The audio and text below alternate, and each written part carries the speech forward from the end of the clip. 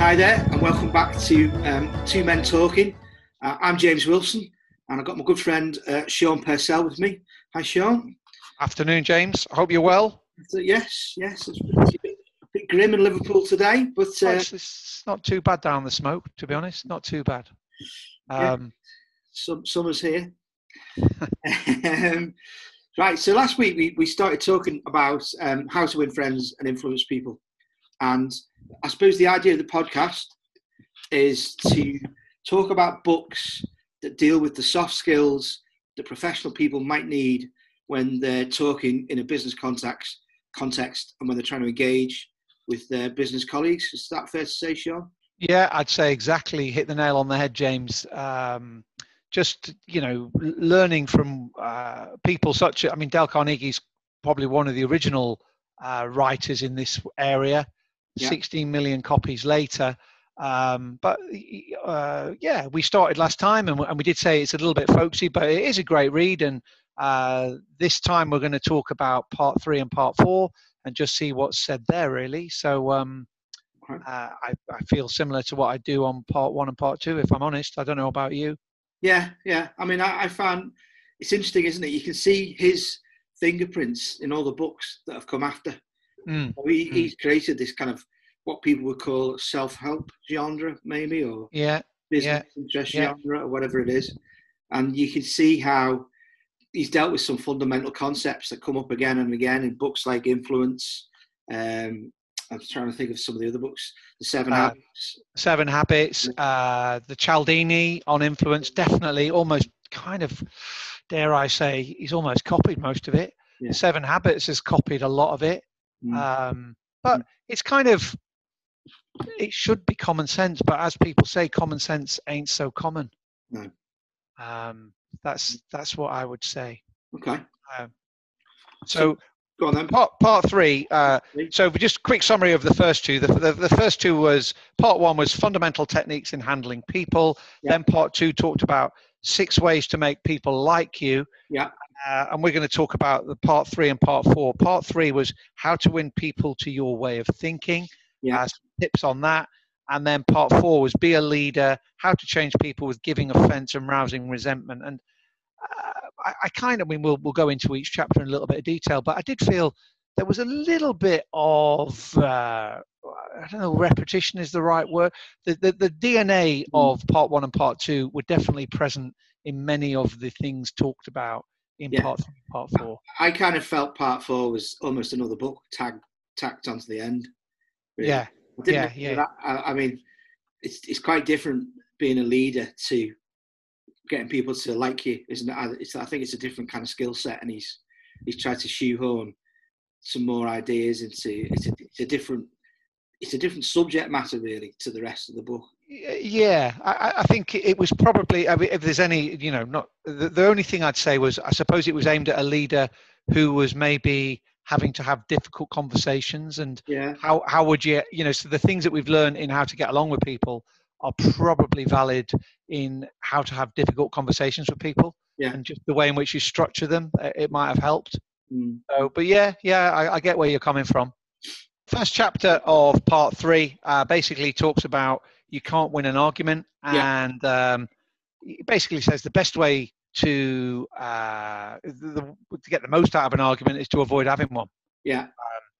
So that was. So this really kind of I didn't like this one at all, because I think the principle at the end of this chapter is the only way you can get the best out of an argument is to avoid it, as you said.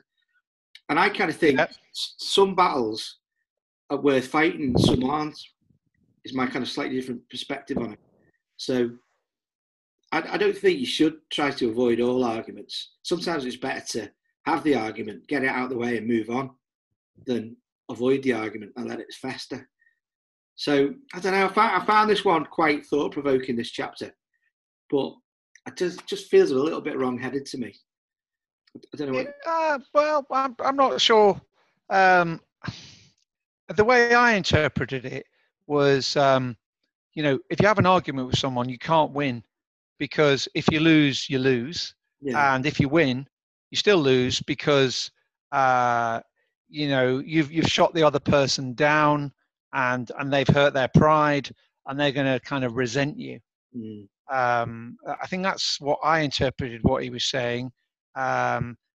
It's kind of, even if you win an argument, it might be an empty victory because you're never going to get the other person's goodwill. And I think overall in part 1 and part 2 of this book, it's all about getting the other person on side. And I think he's kind of saying, if you argue with people, they're going to resent you, and there's not going to be goodwill towards you. That's how I saw it.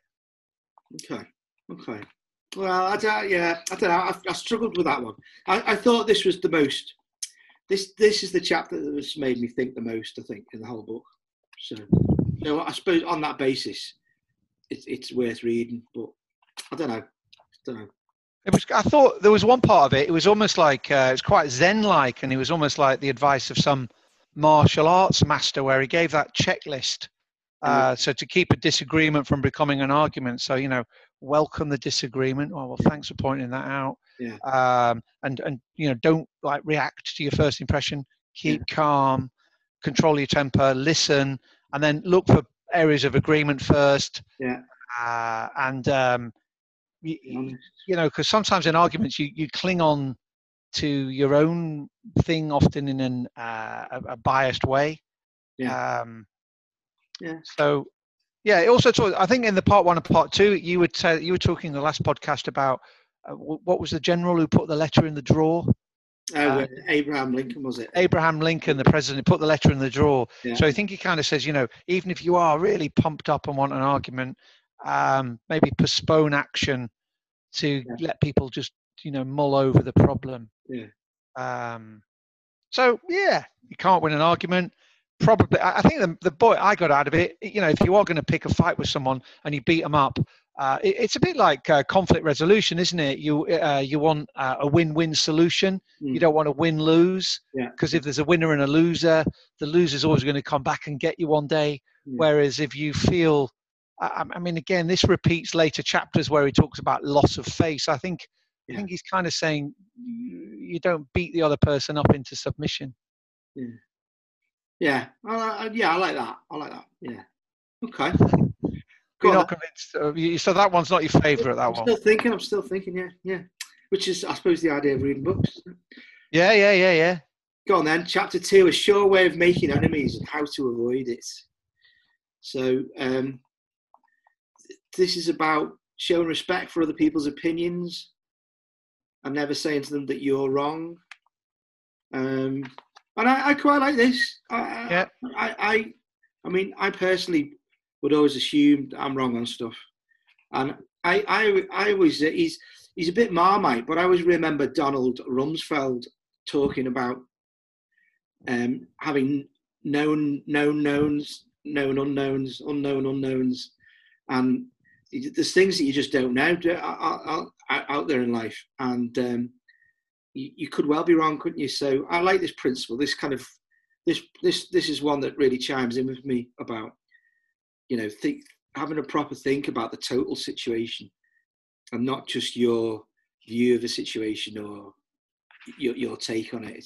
I thought as maybe the way I could understand this if I was a manager trying to improve my soft skills. I think I kind of, the analogy would be sending something back, and when you send something back and the shop says, "Oh, there's nothing wrong with it," you've ripped it, and you kind of just go mad, and you'll never buy from them again.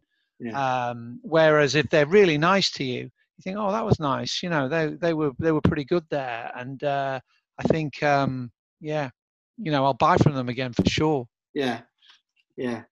It's about respecting different perspectives, isn't it? I think he goes, all kinds of references he uses, and I think one of them I picked up on was Galileo. So he likes his. Saw that. You can't teach a man anything; you can only help him find it within himself. And I kind of like that. I think if you can get people to work it out themselves by maybe guidance, sending the right questions to them. Again, very much a coaching style of management. They're committing. They're not doing what you're telling them. They're driving their own kind of goodwill. Yeah, I like that one. Yeah, good chapter that. Go on then. Chapter 3. If you're wrong, admit it. Yes, admit it quickly and empathetically. Yeah. I can't really see anything wrong with that, really. If you're wrong, admit it and say, look, sorry about that. And yeah, move on would be. I don't know. Do you admit you're wrong, James? Yeah, I know. I like that. Yeah. I've been married for quite a long time, and I've got 2 daughters, so I have to do. Yeah.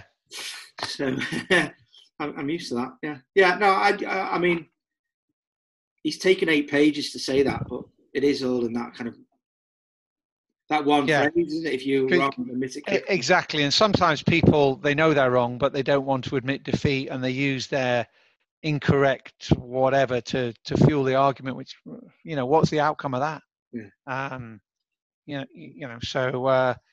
Again, 8 pages say if you're wrong, admit it quickly, but and be genuine. I think the other thing he said, admit it quickly and empathetically. So again, having an ability to basically stand in the other person's shoes and say, look, I'm really sorry about that. And I think if you do apologize and say, look, I was wrong there, apologies for that, people will say, well, thanks for your apology. It's a rare thing, I think, when people apologize.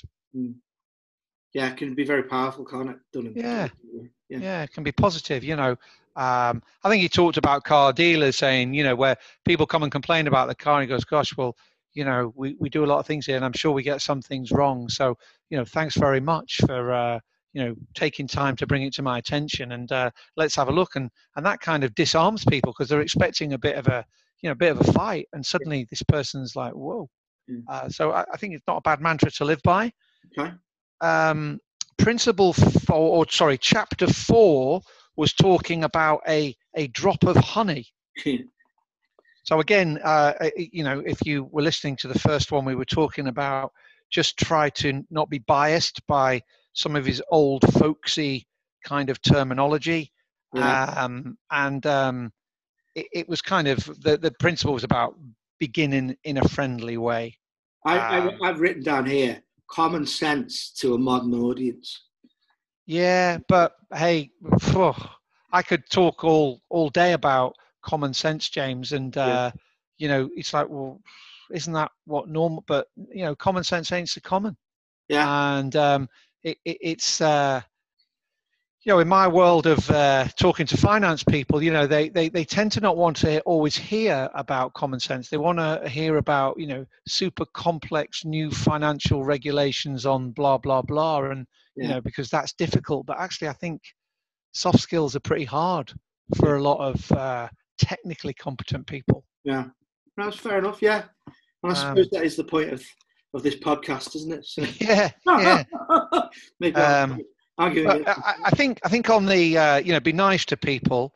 I think we should be. You should always try and look on their positive side.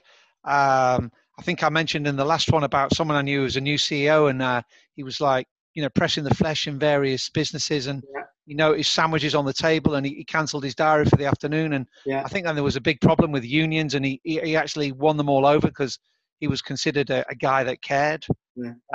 So I think so, but I'm not sure you can flannel face people. I think your niceness has to have some genuine foundation. Yeah. You have to be congruent in the way that you deploy it.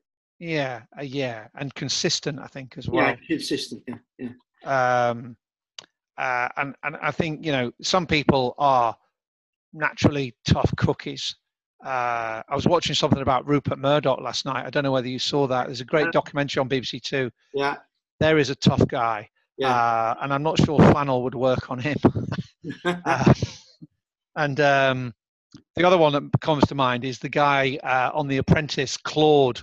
Right, yeah. This tough South African fella who, all these kind of full of themselves apprentices just get absolutely shot down by him. And they're probably trying to use some of these techniques, and Claude's having none of it. So, it's, you've got to, you got to sometimes realize it won't always work. But as a bottom line for this chapter, I think he basically says gentleness and friendliness are better than fury and force.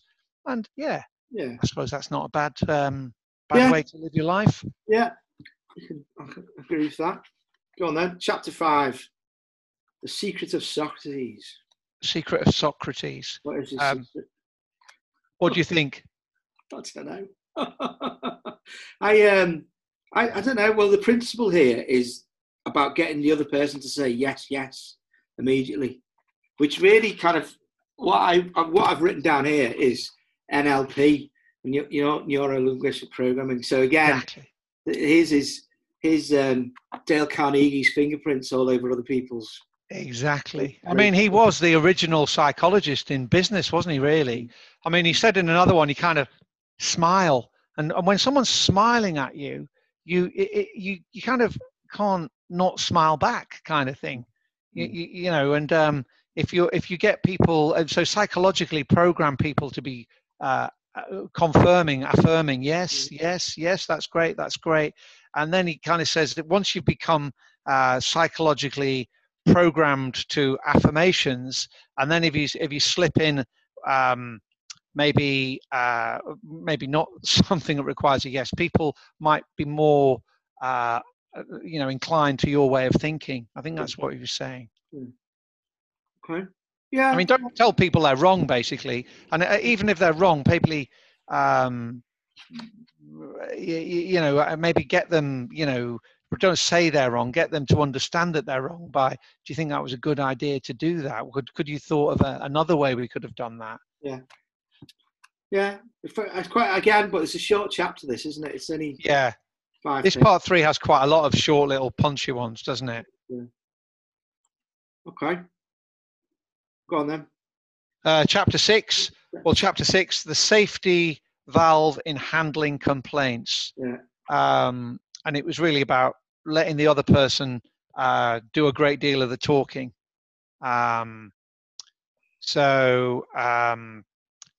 People probably are not that interested in you. They're more interested in themselves. Yeah. Now, it's an interesting one, really, about, going back to, I mean, again, sorry to go back to Rupert Murdoch again, but Rupert Murdoch, and some people who have been very successful sometimes disarm their opponents by, they were saying Rupert Murdoch maybe didn't really have grey hair because his arm hair was all dark, it was all black, and he was kind of making out he's some old guy that is easily, turned over. Richard Branson, when he used to fight British Airways, used to be in a woolly jumper and a beard. He wasn't some like Armani spectacle guy that looked like some management consultant type. He looked like, who's this joker? But actually, it was a clever way of getting one over on people. I think there is a thing about letting people talk themselves out in terms of if you're coming up against, if you're in a professional situation, and someone else has got a gripe, you've got to let them air the gripe and get it all out. Definitely. And don't jump in, just let them talk themselves out. I think the other thing he said, it probably wasn't a good idea for us to blow our own trumpets too much either, because if we blow our own trumpet, we make the other person maybe feel not as good as us, and they don't feel as important. They might feel a bit more envious or inferior, and I don't really want people to feel like that. I want people to be supportive of what we're doing together. Yeah. I mean, that's an interesting one. Again, I'm not a big Instagrammer, but people who live a perfect life on Instagram. Well, I know they don't, but do the current generation believe that? Are they envious? Are they? I don't know. Too old, aren't we? I wasn't sure that chapter 6, handling complaints, let everyone else. But definitely for a complaint, when people are moaning, say, oh, thanks for bringing it to my attention. Yeah. Anything else? Yeah, great. And then you show that you're listening. Again, it's kind of if you have empathy, what are they wanting to do? They want to kind of get it off their chest. Yeah. And you've got to, provide that to happen, really. Okay. Go on then. Chapter 7: How to get cooperation. Yep. Again, I think this is what the coaching people have stolen. It's basically let the other person feel the idea is his or hers. Yeah. So again, it's a bit similar to what we said earlier. And I agree. I've written down here, could be a very dangerous thing in a commercial situation. if you're developing something, if you let someone else think it's their idea, and are they patenting it or something? Yeah, you mean? Yeah. So I don't know. I don't know. This whole book feels very passive to me, in terms of you're hanging back off people, and waiting for them to do things and listening to them, and it's a very. I think it's worth reading because it does make you think, and there are some nuggets in it, but read as a whole, it just feels a little bit passive to me. Interesting. See, I think if you own it, you are more likely to buy into it, and you're more likely to work hard towards it. And he's kind of, I think he was trying to get people to so like as a the one thing I think he said in the book, he asked a question, what do they expect from their manager? And I expect manager to do this, to do that, to do that. And it's like, yeah, okay, that's great. That's I'll do that. Yeah, thank you for pointing that out. And what do you think that employees should do? What do you think a good employee should be like? And let them say, well, a good employee should be this, good employee should be this, should be this. So, well, that's good. Do you think you could aspire to do that? And say, yeah, okay. But because they came up with the idea, I think it's much more powerful than me as a manager saying, get on with it. Yeah. Do you think people are a bit wise to that then? I think the psychology, there's another great book we should probably read in some future one by a guy called Ricardo Semler on Maverick. And basically, he basically turned the whole place over to the workers, and they decided when they went to work, how much they got paid, the whole thing. But actually, the business became really successful and is a kind of a blueprint for how to run businesses. But it was a private company. I don't think shareholders are still bought into that yet. Yeah. But a few private companies have. So I think to think that if you're the boss, you know best. You probably do, but you kind of want to make the person do it under their own volition rather than do it under your command. Yeah. That's okay. Go on then. Chapter 8 was a formula that will work wonders for you. Yeah. Basically, this is all about modern day thinking on empathy and emotional intelligence, really. And it was about try to honestly see things from the other person's point of view. I thought this was a really important one, especially in professional situations. Yeah. It's really, I think this is, I'd subscribe to this one. This is a sensible way to think about life. Because there are lots and lots of different points of view, aren't there? And they're all. Oh, yeah. Between different functions, finance, sales, logistics, engineering, they're all going to have a different perspective. And, even if they might be totally wrong, they themselves don't think they're wrong. Yeah.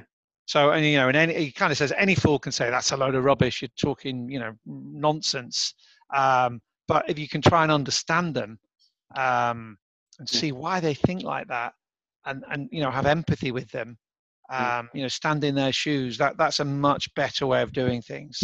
We've been finding that lately at work because we took over some software companies last year, and I thought it was a fairly similar business, but it's not at all. And developing software has got to be done in a certain type of way, and we've been really chaffing against each other, and we've got a software strategy guy come in to talk to everybody, and it's really helped. Okay. It's made me understand the pressures that the software guys are under in terms of the development pipeline and stuff like that. And so, and then, they're not being willful.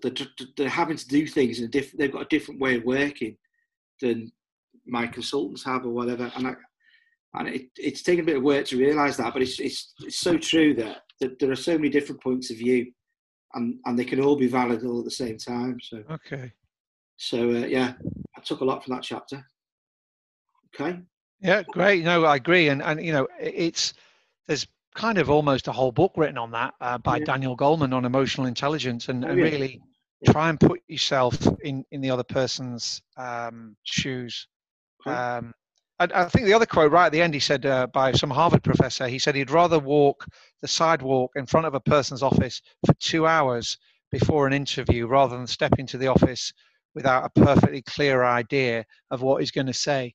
So I thought that was a good message. Before you actually get involved in a meeting, think about the outcomes that you want from that meeting, and think about how the person you're talking to might see that, and what do they want from the meeting. Yeah. I don't think people always look at both sides. So yeah. Okay. Well, I like that one. Chapter 9. What everybody wants. What everybody wants. Basically, be sympathetic with the other person's ideas and desires. So is this just a rehash of some of these people? I agree. This is kind of. It's reinforcing a previous message. I don't think this is a new message at all. He basically says 3/4 of people you ever meet are thirsting for sympathy. So give it to them and they'll love you. Okay. I've written down here, what if they are wrong? Yeah. So, well, some people are just a bit, maybe they're not working hard enough, or I don't know. I can see. No, I agree. And I'm thinking, do I really want to listen to someone telling me all about their, their back pain problems and their whatever? And it's like, okay. What time is it? Oh, okay. Yeah. But I thought one thing he did say, Dale Carnegie said, if he does kind of show sympathy with people and try to endear themselves to them, he said he got a lot more fun of making someone like me than telling them to go and, jump in the river kind of thing. So I suppose you might get a better life experience by listening to people and being nice to people. They'll like you more. Yeah. I suppose it goes back to other points. People kind of like to be liked. Yeah.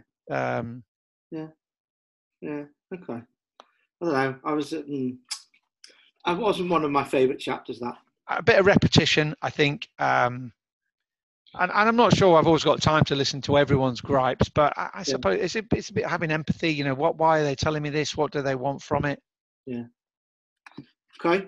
Chapter 10, an appeal that everybody likes. I like this one. So I did as well. It's clever psychology, I thought. Appeal to their nobler motives. It's not obvious, is it? It's not an obvious point he's making here. It's a deeper point, and he makes it quite well, I think.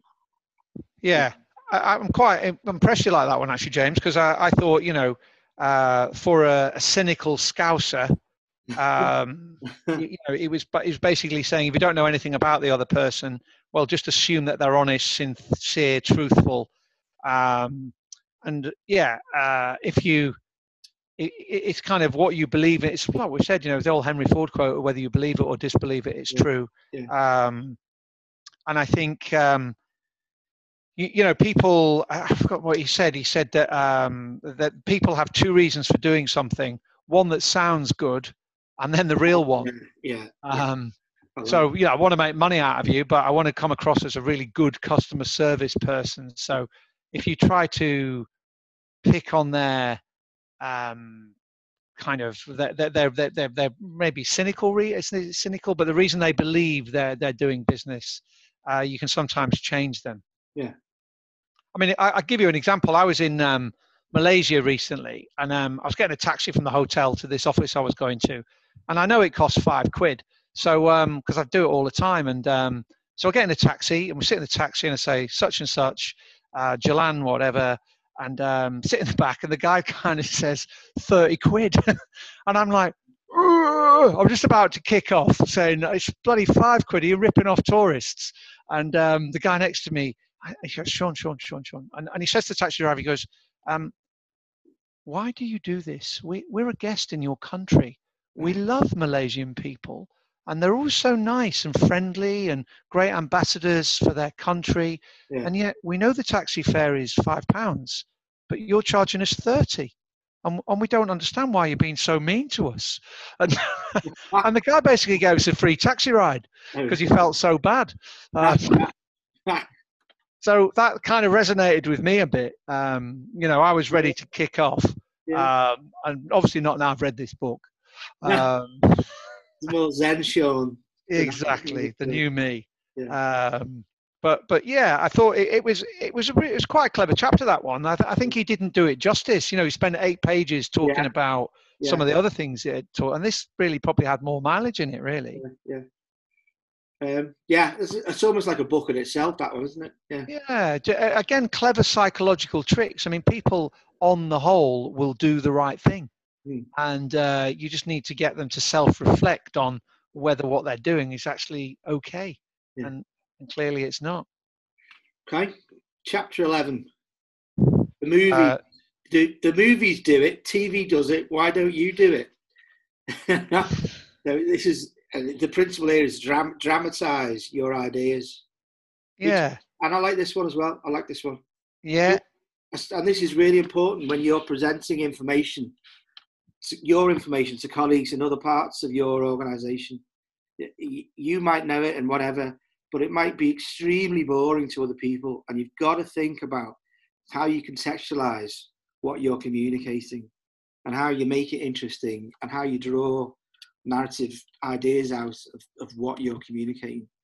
So that completely agree. And having good, you said you hit the nail on the head, contextualize. And I think another good example would be if we can bring up the B word. I'm not sure it's been talked about again, but you know, we're not going to get political. But I think if we look at the Brexit, the Remain and the Leave campaign, the Remainers were kind of saying, you know, it's going to be 25.3 billion, most people wouldn't know what that looks like. Whereas Boris was kind of saying it will be, you know, 10,342 nurses, and will be, and everyone can relate to that. So I think when you're talking about numbers, say if you're in finance, if you can put them in the context which people can understand, I think whether you are a Remainer or a Leaver, I think the argument was a bit better that was used by the Leavers because they put it in the context of something people could get. I think if you ask most people to write £1 billion down, they wouldn't know. Is it 1,000 million? Is it 100 million? Is it 10,000 million? I don't know. And it's so vast, I just can't relate to it. But I can relate to 10,000, however many nurses. Yeah, make the ideas real. Make your ideas real. Yeah. I like that one. That was again a very short chapter, but I like that one. Yeah, and I think the other point I just make on that, just to specific to maybe finance people, is I think it's more than just getting Tableau or the Microsoft kind of graphics. Yeah, because some people think, oh yeah, we do that, we've got Tableau. It's like, yeah, but all you're doing is making pictures out of a pretty bad set of information, and you've got to think more about the information you're giving and whether it's relevant to what people want. I like that. Okay. Chapter 12. When nothing else works, try this. And that was throw down a challenge. Yeah, I thought, again, he basically talked about how money doesn't, or he did use a thing about collecting pears fallen from the tree, doing lawn mowing, which again, try and see through some of the old folksy analogies. But again, it's similar to what we said before about empowerment. And I think one story, he said a boss goes into a factory and kind of says, how many things do you do in a shift? And he says, we do 6. So he wrote 6 down on the floor in the factory. And then the night shift comes on and says, what's that 6 for? He goes, that's the number of, burnings or whatever batches they do on a day shift. So do 6, we'll do better, and we do 7. And then they in the end they ended up doing 10 because they were just challenging to work harder, and it was the challenge that was stimulating, not necessarily the money or anything. Yeah, I like that. I thought Again, that Brazilian book or the Brazilian guy, Ricardo Semler, yeah. he found the output of his business was a lot higher when he let people run the show than him telling them what to do. Right. They just were much happier at work. The staff turnover was down, the profit was up. Okay. There's a guy, I don't know if you ever heard, it's probably worth a look there. Have you ever heard of, I've forgotten his name now, but he set a little business up called the Happy Manifesto. Talks about what makes people happy at work. Right. And people like a challenge. It goes back. Did he mention it in this chapter? There's like Hertzberg, people like to have challenges, like the original motivational thinker. Okay. Yeah. I like that. Yeah. Good chapter, that. Okay. Yeah. Agreed. So that's part 3 done.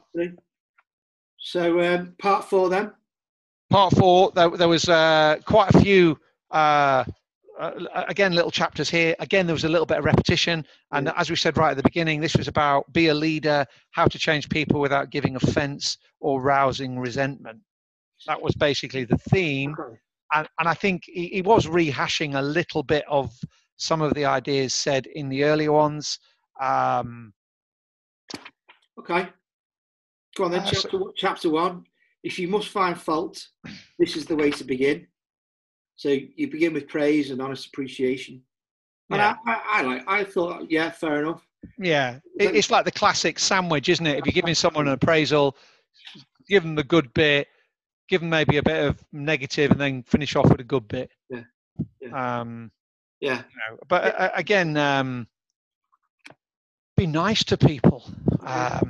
One thing I never get is people being horrible to waitresses and barmen. And it's like they're going to be spitting in your food when you're not watching, or you're never going to get served in the bar. If you're horrible to some barman, when it's busy, they're just not going to serve you. Whereas if you're nice to them and you smile and you have a chat, you'll be the first to get served. So again, it's kind of common sense, I would say. No, but I like that one. That's not that feels active, not passive.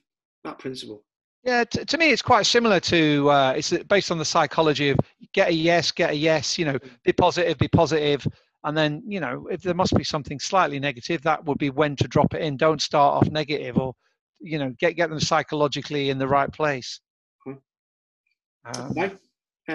Chapter 2: how to criticize and not be hated for it. Okay. So that was the pretty cool attention to people's mistakes indirectly. Yeah, I thought the but word was quite good. So it says like, James, I really like you and you're a really great guy, but because of and that just like ruins that whole nice introduction. So I thought that was quite a good tip, really, to just get rid of the but word and replace it with and. So maybe you're talking to your kid and it's like, Johnny, you've done really well at school, but your algebra's rubbish. It's like Johnny doesn't really get much out of that, but you say, Johnny, done really well at school and I hope, all those great things you've been doing, maybe you can think about applying them to your algebra as well. And then you can be as good at algebra as you are in all those other things. I thought that was quite, a good way of doing it, because like the but inferred failure. And again, it's making people feel bit rubbish about themselves, which you don't want to do. In the context though of this being this section 4 being a leader or whatever, I kind of thought there. Again, we've been doing so. We've got a software company now, and I've had to pick up all these Japanese ideas around Kaizen and no defects. Okay, yeah. And this to me is really, you need to identify what the mistake was. Yeah. And is there a way of stopping it happening in future systemically? Like, do you need to change? Is the mistake as a result of something that someone's doing that you need to change the behavior so the mistake doesn't reoccur later? Yeah. So I think that's a really interesting thing you come up with there, James, because I think it depends on attitude. I think in the UK, if we make a mistake, you kind of cover it up and hope nobody notices, because you're going to get told off for it. So I think in a Kaizen environment, someone puts their hand up and says, I've made a mistake, everyone comes over and claps and says, thanks for giving me a learning opportunity.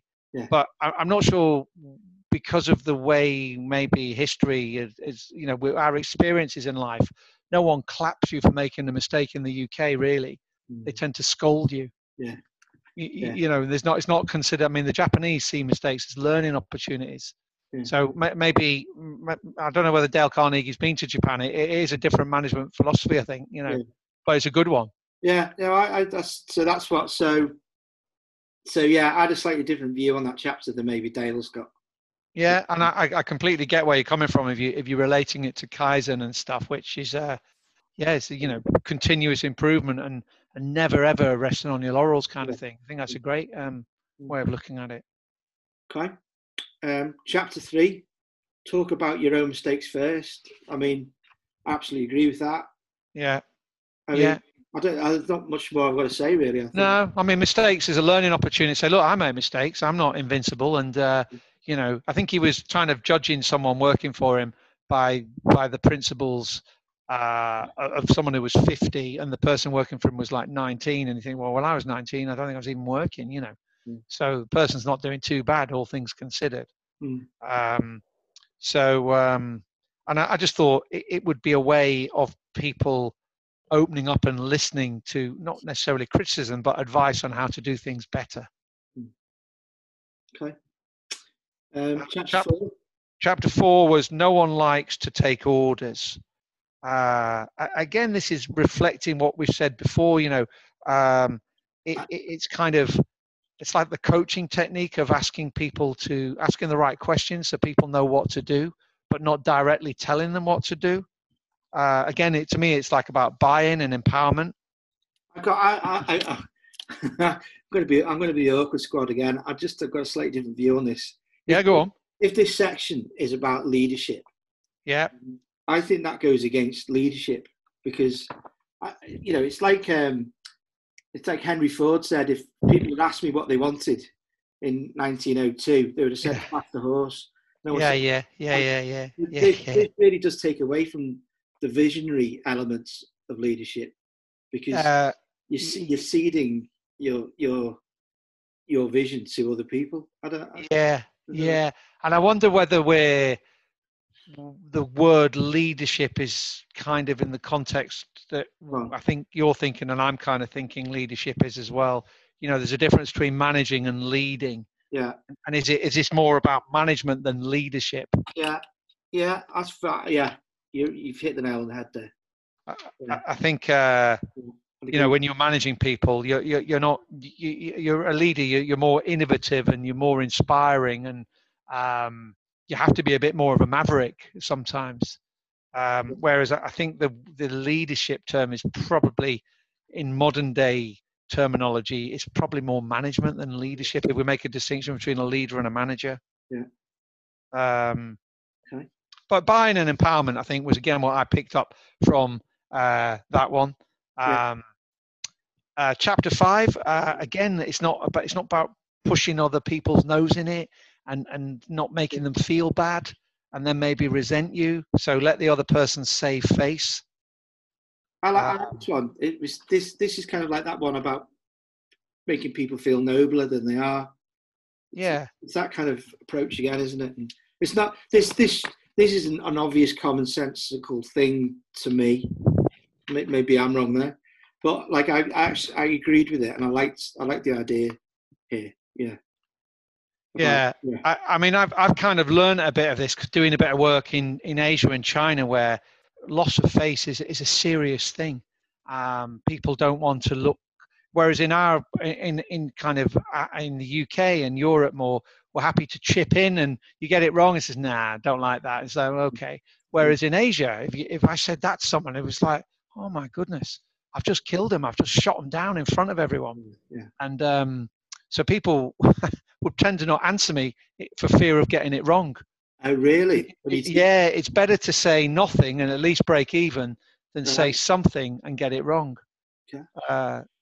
So yeah, having empathy with different cultures for me is about saving face, and you've really got to, if you want to get invited back, you've really got to think about that. But I thought it was quite a good way. He talks about firing people, or saying, "Oh, you were great, and really, you've done a brilliant job." And obviously, if we had, it's not a bad thing, and in our times we're in at the moment, where people will maybe have to go, but say, "Look, you're the best person ever, and I really wish I could keep you. You were fantastic, and it's not you, it's the environment." And what's wrong with talking like that? It's. If you let them go with a flea in their ear, they're never going to come and work for you again. And I would hope anyone you sack would come back and work for you one day. Okay. I like that. Yeah. Chapter 6, spur people on to success. Yeah. Well, interestingly, on this one, I thought we talked about you getting your new dog. I've forgotten its name now. What's it called again? Ted. Ted. So James got a new dog, Ted. Yeah. And in part 1 and part 2, we're talking about positive reinforcement rather than negative criticism. And funny enough, in this chapter, he did use that analogy. And I actually hadn't read this chapter before we talked about the last one. And I mean, in his true style, use meat instead of the whip.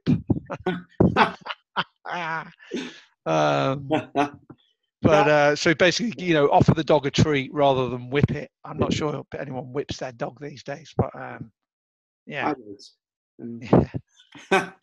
Yeah. No, I like this one. I think you should recognise. You're going to go out of your way to recognise stuff at work, and people do appreciate it when you recognise that they've done something. So. Yeah, I think he says when you appreciate them as well, don't just say "great job." You kind of be specific in what you found good. That's much more powerful if you go into the you go a bit deeper, because it might just be seen as insincere. It's like, have a nice day. It's like, what do you mean, have a nice day? Or the one in America that gets me is when people say to you, missing you already. And I'm like, missing me already? What's my name? You don't even know my name. How can you be missing me? It just comes across as completely insincere. So I think that would be the point. He kind of says, nobody really wants insincerity. And again, he goes back, it's got to be genuine. It's got to come from the heart. And I think we have to believe, really. I think that's the point I picked up from that. Okay. Chapter 7, more dogs. Give a dog a good name. I mean, I thought this was a rehash of chapter 10 in part 3 about, appeal to nobler motives. Or it's your Henry Ford thing, the one like whether you believe it or disbelieve it. Yeah. So I think we talk about Usain Bolt in the first, Usain Bolt believes it. He's told himself it, the chimp paradox kind of stuff. Yeah. No, it's fair enough. Okay, chapter 8.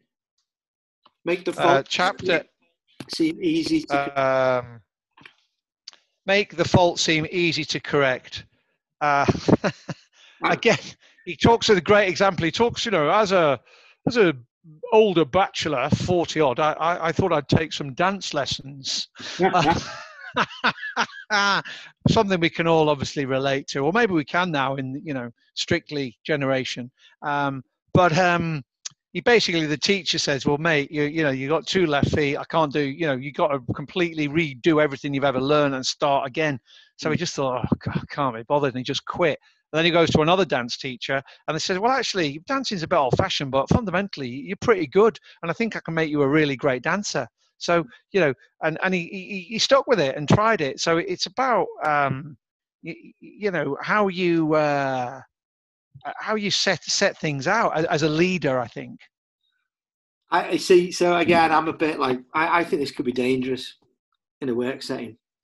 Go on.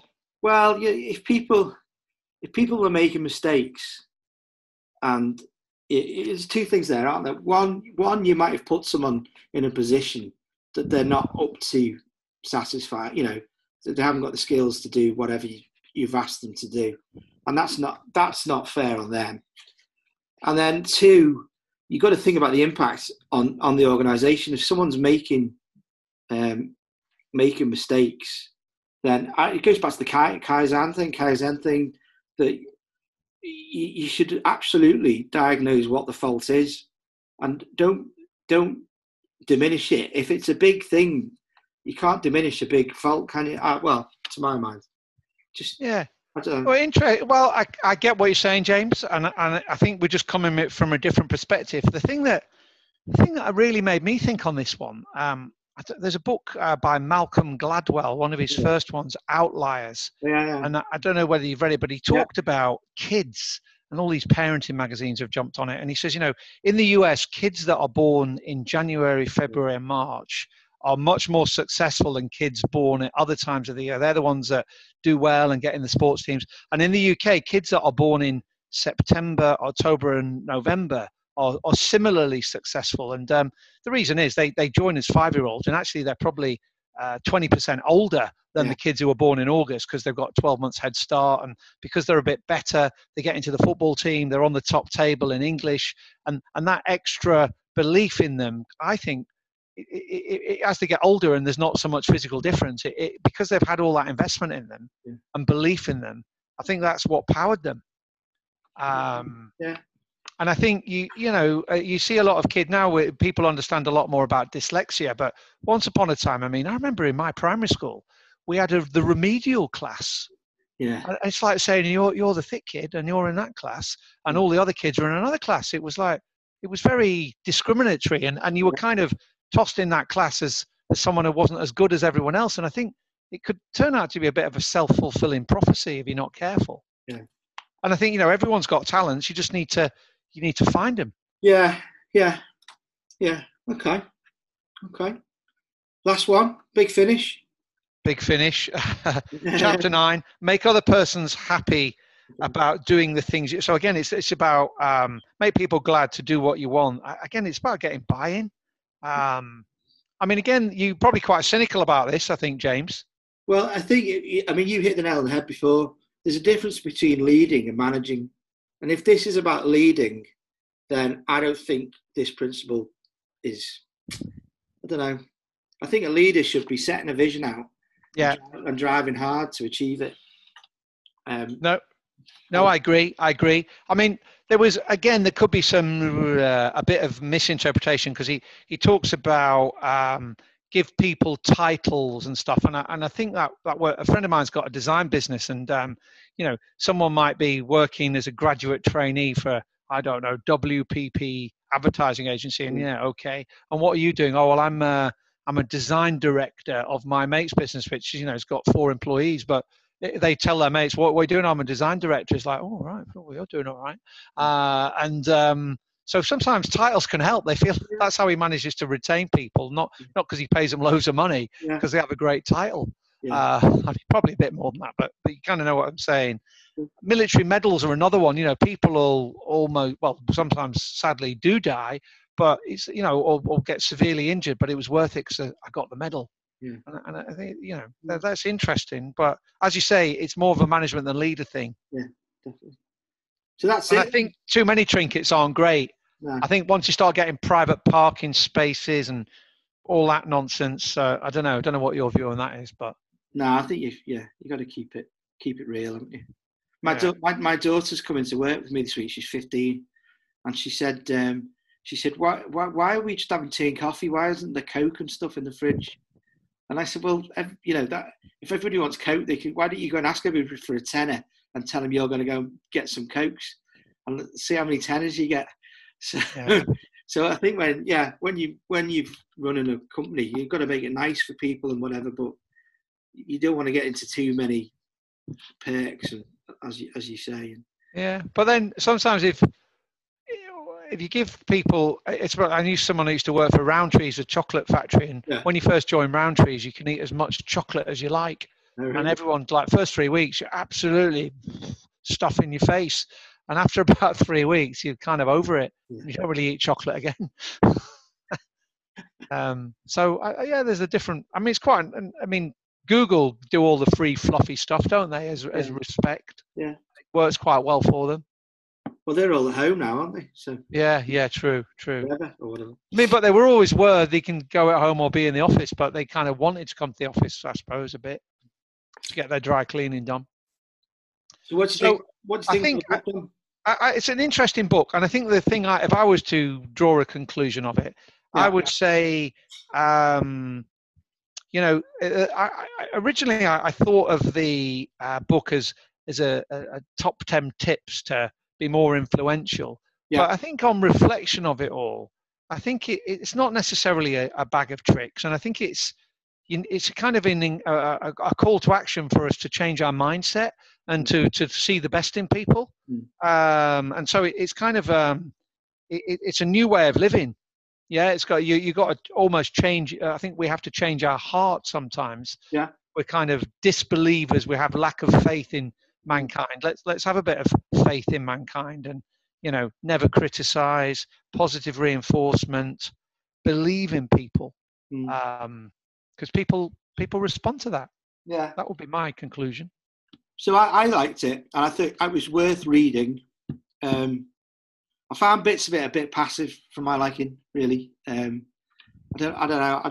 I'd rather be more on the front foot. But yeah, it made me think.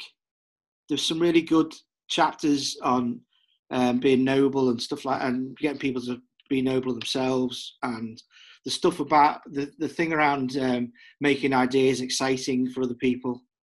So if I was going to use this book in a professional way in terms of engaging with other people in my organisation, I think there's quite a few really good ideas here about not assuming that people have got the same viewpoint as you, especially if you're in one part of the company. If you're an accountant or you're in the legal department and you go and see someone in manufacturing, clearly they're going to have a totally different view to you. So that really chimed in with me. Looking for the positive, I agree, as you said. I think that's true as well. So I liked it on the whole. I've got to be honest, I didn't like the bit at the end about the leadership part of it. I think we've kind of cleared that up. That what he really means. It's more management, isn't it? Yeah, I think. Yeah. But yeah. I think the voice. If you were to summarize the voice is kind of like a nice old uncle or a great uncle who's kind of lived life and doesn't get too. It's not like some motivational Tony Robbins kind of book or whatever. It's it's just like a nice old folksy uncle. Well, have you thought about this? And it's like granddad round the kind of open fire kind of thing. Yeah. But there's some good messages behind it, and just see through some of the corny analogies. Yes. Yeah. Don't be kind of be open-minded yourself and think this is a good book. It just is sometimes the analogies are a bit folksy and old-time America, but it was written 80 years ago. Yeah. But it was a good one to start with, wasn't it? It was a good one. Yeah. I enjoyed it. So I'd recommend people read it. Yeah. Okay. Very good. All right. Nice to talk to you.